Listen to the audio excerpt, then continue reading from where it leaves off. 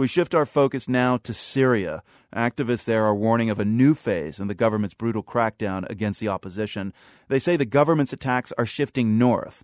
This follows the rebel retreat from Homs, the city pounded by government shelling for most of last month.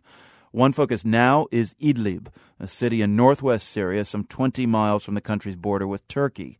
Refugees who've crossed into Turkey describe a major offensive in the city, as Matthew Brunwasser reports.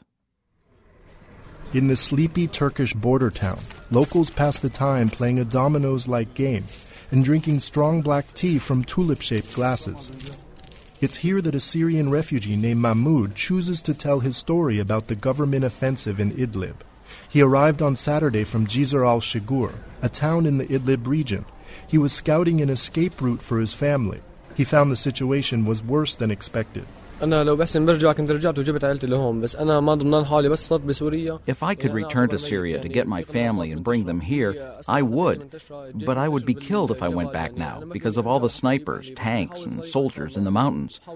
I'll try, but if I can't, we'll have to depend on God. He says the shooting started on Friday. Before he left, friends had warned him that the Syrian military had recently placed landmines in fields favored by refugees. On his 7-hour journey by foot, he says he saw the freshly turned earth where they had been placed. Like many Syrians nowadays, Mahmoud is well versed in the esoteric world of military hardware he saw on the way. A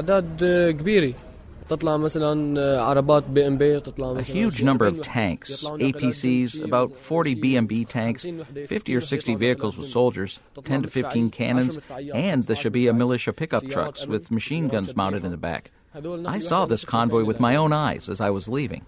There are reports today of fighting in Idlib between the Free Syrian Army rebel movement and government forces. Mustafa Haid is a Syrian human rights researcher.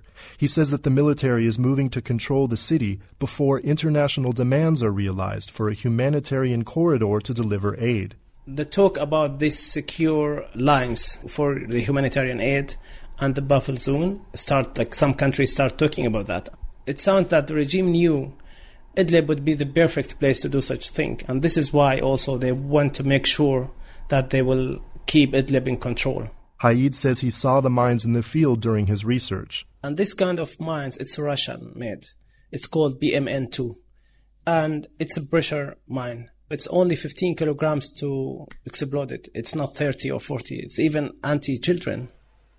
Which means that they didn't put it there because they are afraid from FSA, going back and forth to Turkey. They are placed in known refugee crossings. Haid met a Syrian living along the border who received anti-mining training during his military service.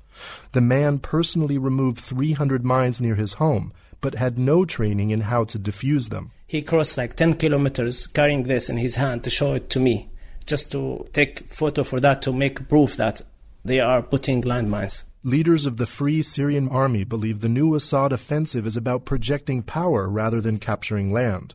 Captain Iham al-Kurdi is an FSA commander. He says the government has been sending forces to Idlib for several weeks.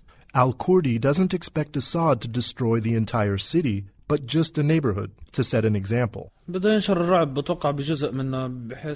to terrorize Idlib by staging strategic attacks and creating maximum terror among the civilians.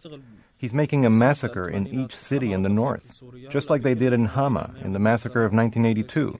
The rest of the country was so afraid that they didn't even react. Al-Kurdi says Idlib has opposed the regime since Bashar al-Assad's father, Hafez al-Assad, first took power in the 1970s.